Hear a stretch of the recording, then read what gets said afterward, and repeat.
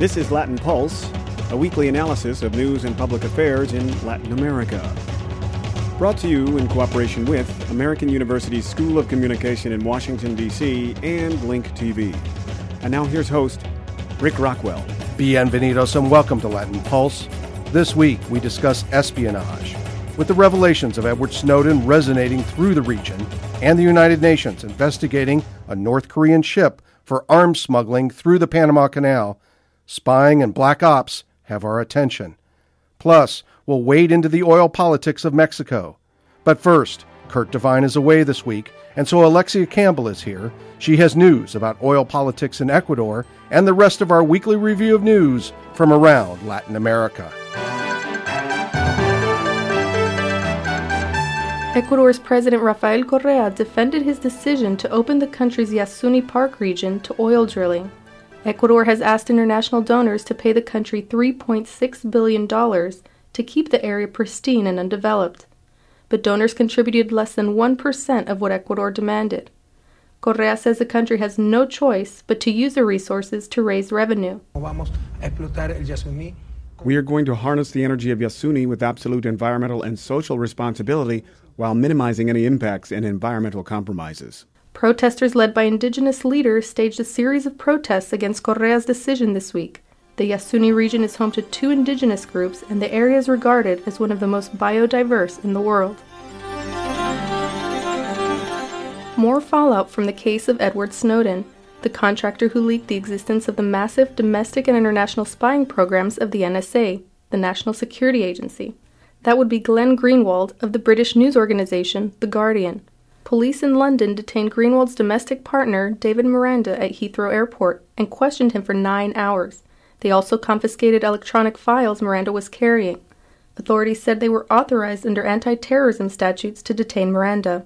Miranda is a citizen of Brazil, and the Brazilian government reacted strongly, condemning the detention. The U.S. government has denied any connection to the detention, although some in the U.S. have called for Greenwald to be punished for publishing some of Snowden's revelations. British authorities also oversaw the destruction of computers at The Guardian. The computers contained information about the NSA spying program revealed by Snowden. We'll have more on Snowden's case later in this program. The family of Cuban dissident Osvaldo Paya has petitioned Spanish courts to probe Paya's death. Paya died in a car crash in the summer of 2012. Cuban courts convicted Spanish politician Ángel Carromero of vehicular homicide in the case. Cuban authorities say Carromero was speeding while he drove the car that carried Paya and other dissidents.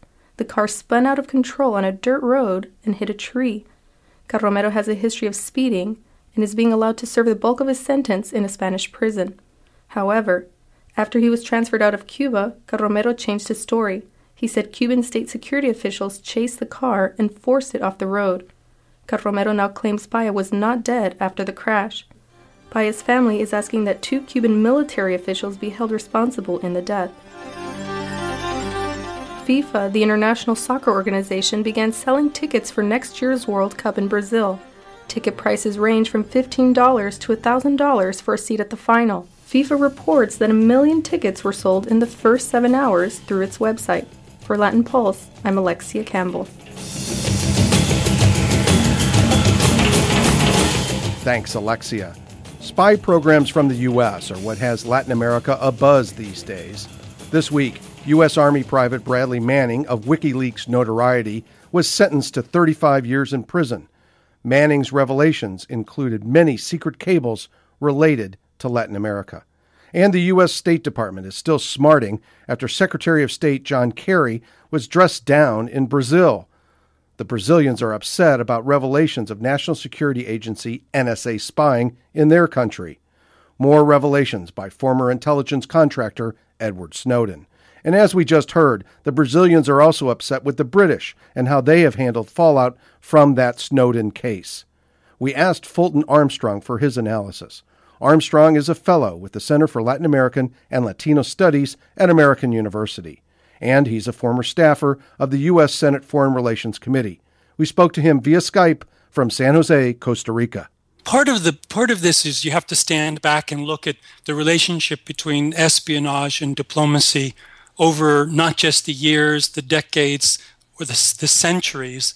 and that is that some of the cliches out there make it a little bit difficult to talk about. People like to say, for example, that gentlemen don't read each other's mail. Of course, they say that right after reading each other's mail.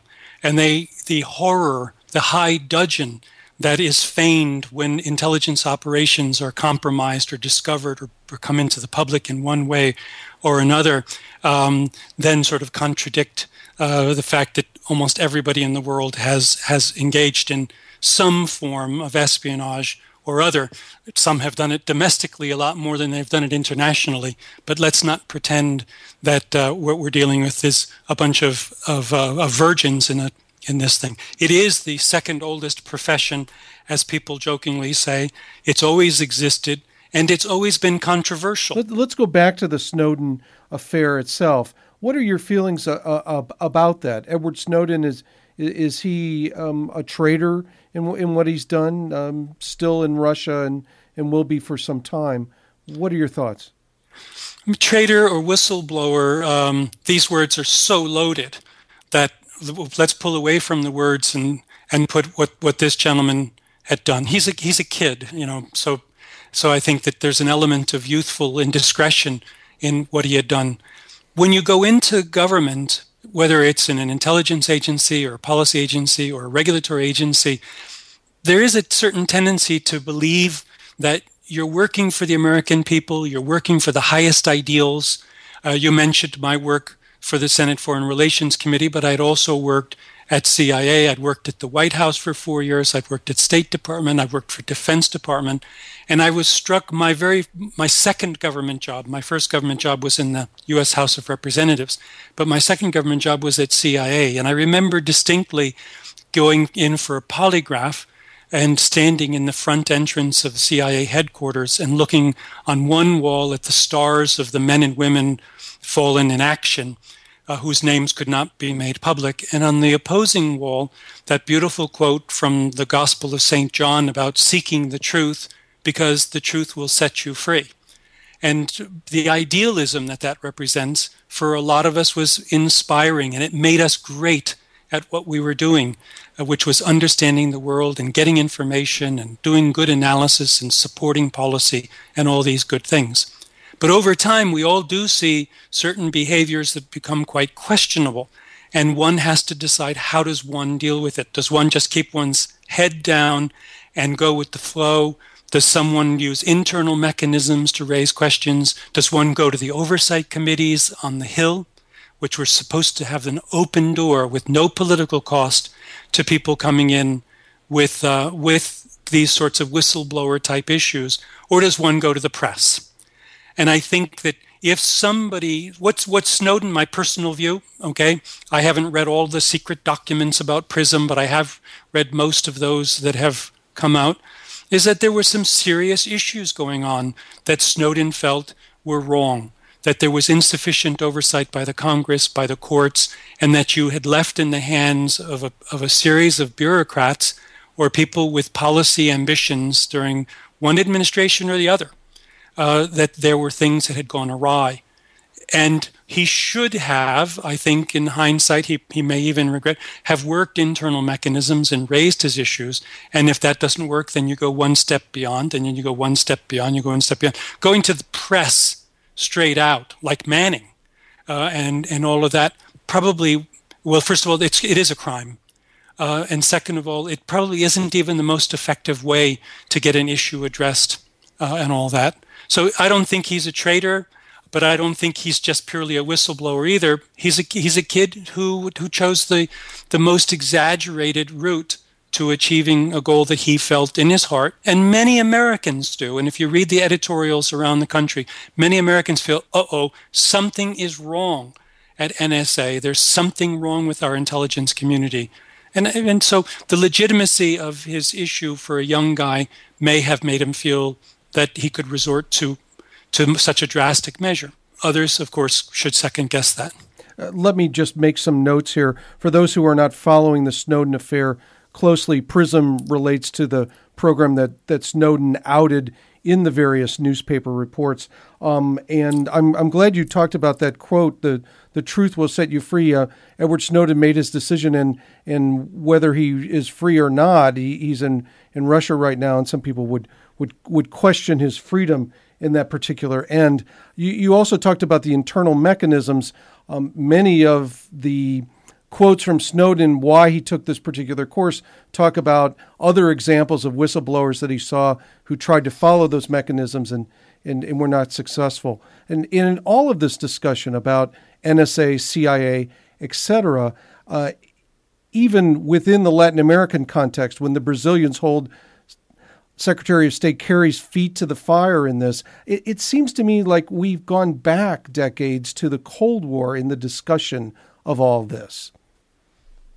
Yeah, I think that's an interesting observation.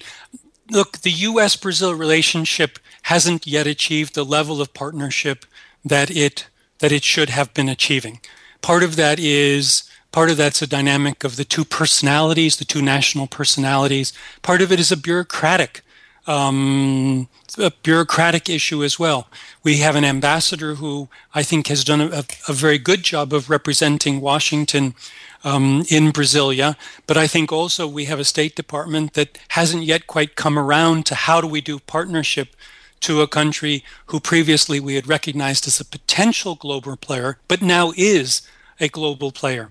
And I think that's a little bit difficult for our huge bureaucracy, not just the Department of State, but for everybody to say, whoa, we have a new player, a new partner down there, and the advantages of collaboration and cooperation and tolerance of each other's rhetoric and understanding of each other's political needs vastly outweighs the advantage of doing all that, vastly outweighs the reasons not to do it. And so I think that's part of it. Part of it also is that there are sensitivities. There was a document, I can't say whether it was authentic or not, but I read it and it certainly looked authentic, of basically Ambassador Shannon sending out a congratulatory message to our intelligence agencies for doing a fantastic job, essentially stealing the other side's secrets prior to various summits and stuff. And so it's that sort of perception of the United States as boastful of its intelligence capability, its ability to steal people's secrets, rubs a lot of people the wrong way. I bet you $1 that Mr. Shannon, Ambassador Shannon, or back then he was Assistant Secretary Shannon, didn't, maybe he was the ambassador already in Brazil at the time of that memo. He probably didn't even draft that and maybe didn't give it more than 10 seconds and thought that it would never get out and all. It was perfunctory. But for somebody who doesn't understand how the U.S. government works, that sort of thing can be quite offensive. When President Martinelli in Panama got involved in the seizure of this North Korean vessel with some rusty old Cuban hardware in it, the Cold War sounding rhetoric was right behind his press release and all of that. We do the same thing. A lot of our policies in Latin America still have a very strong Cold War-ish sort of spin. The Cuba policy, 50-something years of embargo. How many years are we? 60 years of embargo. And we still speak about it as if the Soviet Union were using it to aim nuclear missiles at the United States and our obsession with regime change. Those sorts of things are all out there. Some of the rhetoric that we used during the Chavez period. So it is natural then for people that want to influence Washington to themselves use this Cold War sort of stuff. Let me ask you, when it comes to these issues, like this recent seizure of the North Korean freighter in the Panama Canal with various Cuban arms, doesn't that give argument to those who say that we should have robust espionage programs in the region? That's a good question. We can rationalize that, and we could probably even speculate, pure speculation on my part at least, that it was intelligence tippers of one kind or other, although frankly tracking North Korean vessels is not, that go through the Panama Canal, isn't extremely difficult. There are many times, by the way, where you have false tippers or false hunches where we do inspections, we demand inspections, or we make allegations about contraband on vessels that are completely clean, including one time I remember in 1990, there was a famous case where there was a vessel, Panama flag vessel, that the Cubans had contracted to carry coal or something else like that over to Mexico. And someone had a tipper, probably through Coast Guard or something, that it was carrying drugs. And we insisted on a boarding, and then we insisted on hostile boarding, and we fired at the vessel and all that. And when by the time it got to Tampico, Mexico, and had been surveilled the entire time, it turned out that there was no narcotics on that vessel at all. So intelligence is not a perfect art and all. But good intelligence maybe would give you tippers, but good diplomacy is what gives you good policy and gets you into situations that aren't unnecessarily confrontational and unnecessarily embarrassing. I mean, as far as I know, they found some ammunition and some old guns and a couple of old MiGs and some rusty old rockets or something like that, missile launchers or something on this vessel. But none of it meets the threshold of international crisis and UN mobilizations and all that. It seemed to me have been a little bit opportunistic for people to do that. Well, thank you. Fulton Armstrong, a fellow at American University's Center for Latin American and Latino Studies, joining us today on Latin Pulse from San Jose, Costa Rica via Skype. Thank you very much for joining us. Thanks, Rick. It's been fun. A man is found guilty of trafficking Brazilian women to the UK to make them work as prostitutes. The head of an international trafficking network is jailed in Romania, and 3 people are sent to prison in America for operating a Mexican baby smuggling ring. Human traffickers trick and deceive their victims, but by joining forces we can bring these criminals to justice. Support the United Nations Global Initiative to Fight Human Trafficking, ungift.org. Welcome back to Latin Pulse. Mexico's President Enrique Peña Nieto is moving ahead with his campaign promise to reform Mexico's oil policy, and he's produced the most sweeping changes in more than 70 years. If the president gets his way, it will mean big changes for Mexico's oil monopoly called Pemex. Duncan Wood, the director of the Mexico Institute at the Woodrow Wilson Center in D.C., joined us from his office by phone to explain the reforms. Here are excerpts from our conversation. The reforms are a major step forward. I mean, I think that they're groundbreaking in a number of ways. First of all, I mean, for the first time since 1960, Pemex is going to be able to enter into profit-sharing deals with private and foreign companies for exploration and production, and that's something which really does break the mold that we've become accustomed to in the Mexican hydrocarbon sector. What's fascinating about this reform is that when the nationalization took place in 1938, when Lázaro Cárdenas nationalized the oil industry, they changed the Constitution in 1940 to actually allow Pemex to enter into these deals. And it was legally possible for Pemex to do that right up until 1960, when the Constitution was changed again. And what this government has done, the government of Peña Nieto, has done is that they've actually decided to revisit the exact wording of the 1940 constitutional amendment to bring that back into the Constitution to make this possible once again. And what's particularly fascinating is that it set off a political firestorm where the left-wing party is saying this is not what Lázaro Cárdenas, the president, intended. In fact, his son, Cuauhtémoc Cárdenas, who is the eminence grise of oil policy on the left in Mexico, is saying, no, my father did not intend to do this at all. He was opposed to these kind of contracts. And that's why eventually, we got rid of them in the 1960s. But the government seems committed to move ahead with this and to really put Pemex and the Mexican oil industry into an entirely new mode for the 21st century. So this is the biggest change in oil policy in 70 years in Mexico? This is the biggest change in oil policy in Mexico in 75 years. It's extraordinary. And, it's significant in so many ways. I mean, it comes in the context of Mexico, losing production. I mean, since 2004, Mexico has lost over 800,000 barrels a day of production. Mexican oil reserves have been in steady decline, really only reaching a 100% replacement rate last year in 2012. And Mexico facing a very uncertain future in the sense that the oil that remains in Mexican territorial waters and on shore is very difficult to get to, and Pemex is having a tough time in replacing that lost production. Now, the big opportunity exists, of course, in the deep waters of the Gulf of Mexico, and Pemex as a company lacks both the technology and the know-how to really go into the deep waters of the Gulf of Mexico successfully to extract the oil that's still left down there.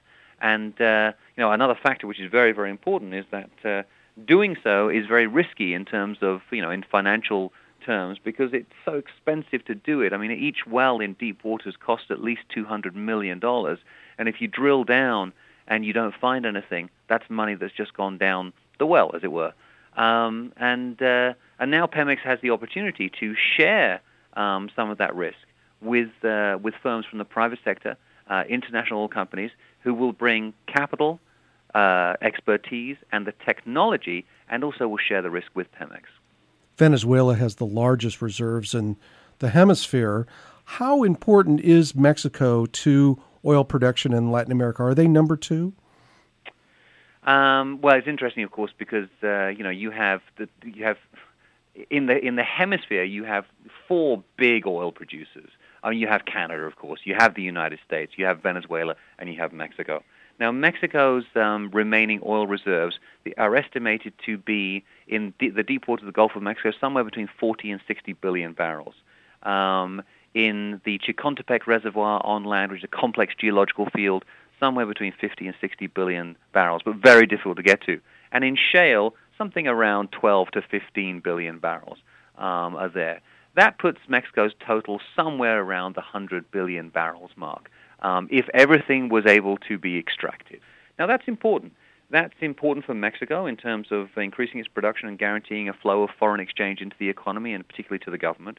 It's important in terms of the Mexican economy because it will inspire investment and bring new jobs and the creation of new companies. And for the hemisphere as a whole, it really does mark it cements the fact that the center of power in the global oil and gas industry has shifted from the Middle East to the Americas. You now look at North America in particular as, some people have said it's the new Middle East.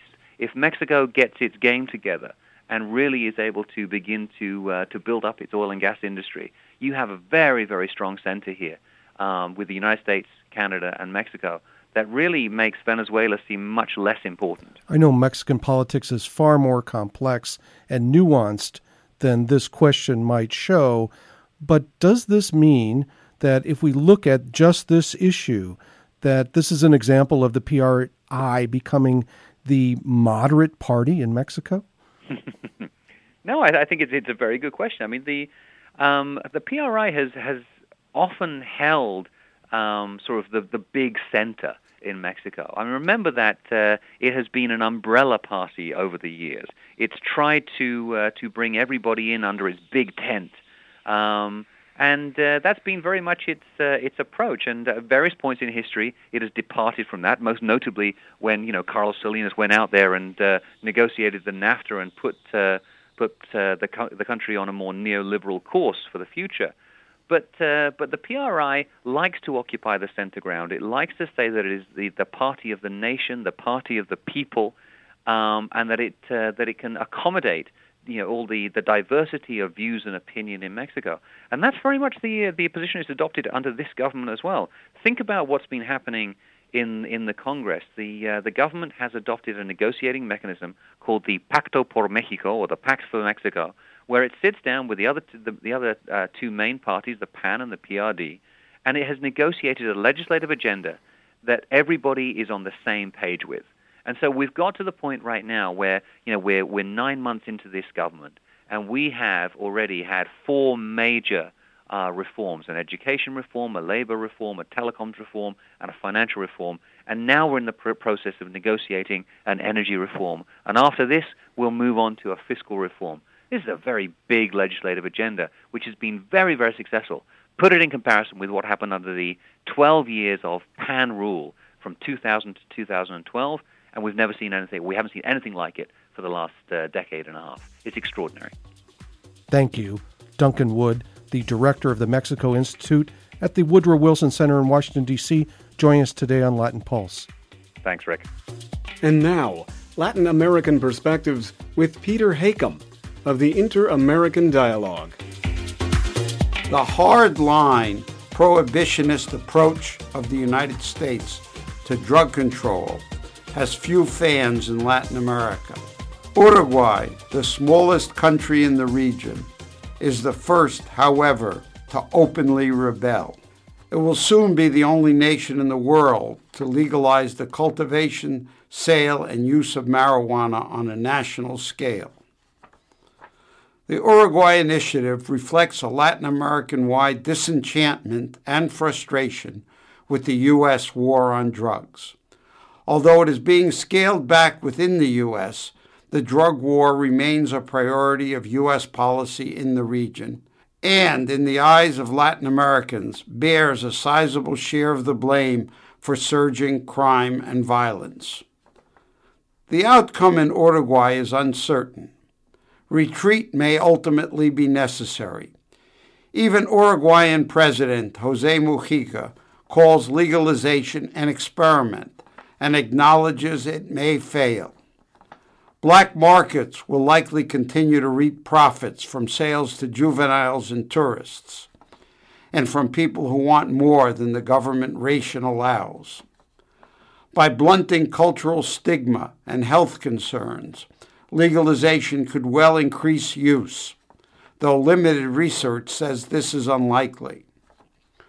Uruguay's legal cannabis may end up in neighboring Brazil and Argentina, and criminals may turn to other illicit activities, such as extortion and robbery, or ratchet up sales of more risk-laden drugs.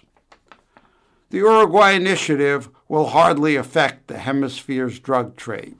Uruguay is neither a producer nor a trafficking corridor. Compared to Brazil and the U.S., its drug market is almost non-existent. But Uruguay's courageous experiment will be watched closely and may start a trend. Already, many Latin American countries are decriminalizing marijuana or turning a blind eye to its use. But few will be able to match the competency of Uruguay's institutions to manage legalization's complexities. It is the U.S. that should pay particular attention to the Uruguayan experiment. It will offer important lessons for U.S. drug strategies, both at home and abroad. Tiny Uruguay will have an impact, no doubt, but what happens in the U.S. will be especially critical to the future of hemispheric and global drug policy. California alone consumes some 500 tons of marijuana annually, compared to just 20 tons in all of Uruguay. But more relevant than market size, Washington will find it increasingly difficult to promote prohibition and strict enforcement in Latin America and elsewhere when its own citizens are pioneering a new course of toleration. Peter Hakam's opinions are his own and not the official opinions of this program. If you'd like to respond to his Latin American Perspectives commentary or any part of this program, you may contact us. You may leave us a message online via SoundCloud, or you may write us via email. You can find us at latinpulse@gmx.com. That's Latin Pulse, all one word, at gmx.com. Latin Pulse is available in various locations on the web, including iTunes, Facebook, Henteflow, and Musica Q. To see the Latin Pulse archives of video programs of Latin America, you can check out Link TV's website, www.linktv, all one word, .org, and then /Latin Pulse, also all one word. That's www.linktv.org /Latin Pulse. And now, a programming note. Next week, Latin Pulse shifts its online time to Thursdays, starting August 29th. That will be our new day for the program to make its weekly debut. Thanks for joining us this week on Latin Pulse. For our entire team, associate producer Alexia Campbell and announcer Victor Kilo, I'm Rick Rockwell. Escúchenos otra vez Gracias por su tiempo. Latin Pulse is sponsored by the Center for Latin American and Latino Studies at American University. The program is produced at the university's School of Communication with the support of Link TV. Theme music provided by Link TV with additional music from Canary Productions and Bath Time Music Publishing. This program is copyright 2013 Las Rocas Productions.